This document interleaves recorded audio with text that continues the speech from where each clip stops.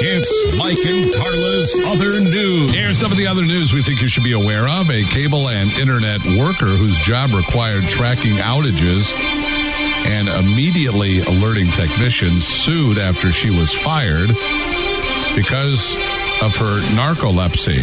Oh, geez. Oh, no. She kept falling asleep on the job, and so a court just ruled against her. Okay. Oh, jeez. Well, maybe that's not the job for her. Maybe. Yeah, well, a lot of jobs, yeah. Have you ever met somebody with narcolepsy? Yes. Yeah, I knew somebody very well who had narcolepsy. Yeah. It's weird. It's just, they'll just kind of, their eyes will be closed, and it's like, are you asleep? You're sleeping. Oh, my God. Yeah.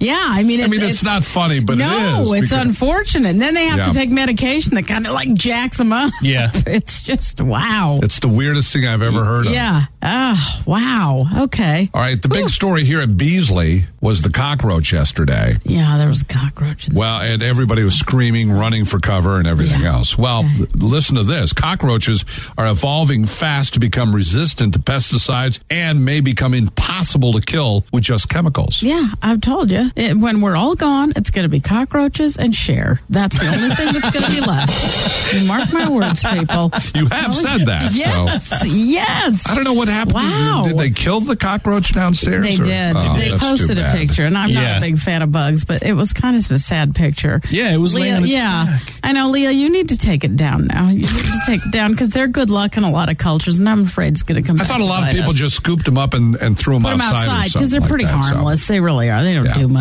They really don't do much except annoy you. Listen, a 29-year-old man from India jailed because he refused to marry his Tinder date. Rama is his name. They dated for a month. They slept together, and then she asked him to marry him the next morning. He refused, went to the police, and you know, he said, I don't want to do it. And they said, well, you promised her. And apparently he did promise her that he'd marry her.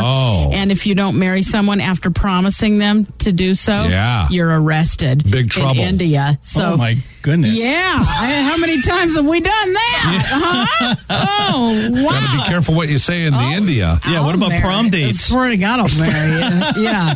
What? Exactly. Wow. Yeah. Never want to go there. Yeah. And Tommy Martin, North Carolina. They take things so seriously. They sure do, Mike. They absolutely do, man. Don't joke around. If you're on Tinder, on Tinderia, Tinderia,